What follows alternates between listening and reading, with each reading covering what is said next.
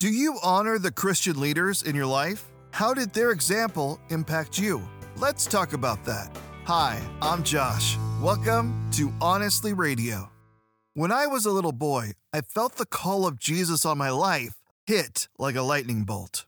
It was in the middle of a service in a small country church. I tugged on my mom's sleeve and told her I couldn't wait. I needed to get saved right now. How my parents and the pastor reacted has forever shaped who I am. It would have been so easy to dismiss me as just being a little kid or tell me to be quiet and wait. But they didn't. Not only did they listen to me, they helped me accept Christ right then and there and then get baptized in the creek outside. I can never thank them enough.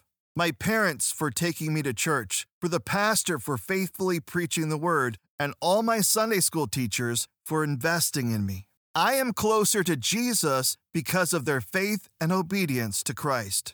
No doubt, so many others are as well. It's important to honor those who helped you in your walk of faith. The Apostle Paul reminds us of this in Hebrews chapter 13, verse 7.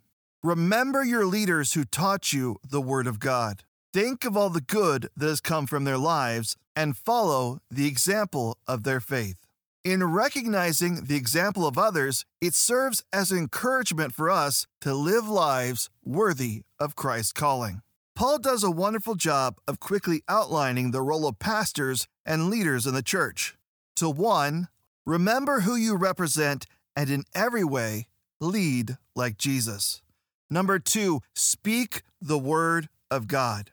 Teach the Bible faithfully, help others to grow in their understanding, and teach them to read it faithfully and apply it to their lives. And 3, establish a pattern of faith for people to follow. I just want to take a moment and honor and recognize my parents, Jeff and Cindy Marsh.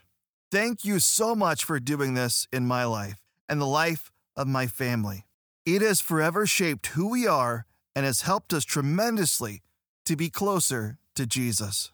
Who do you need to recognize and honor? Whose example has changed the way you live?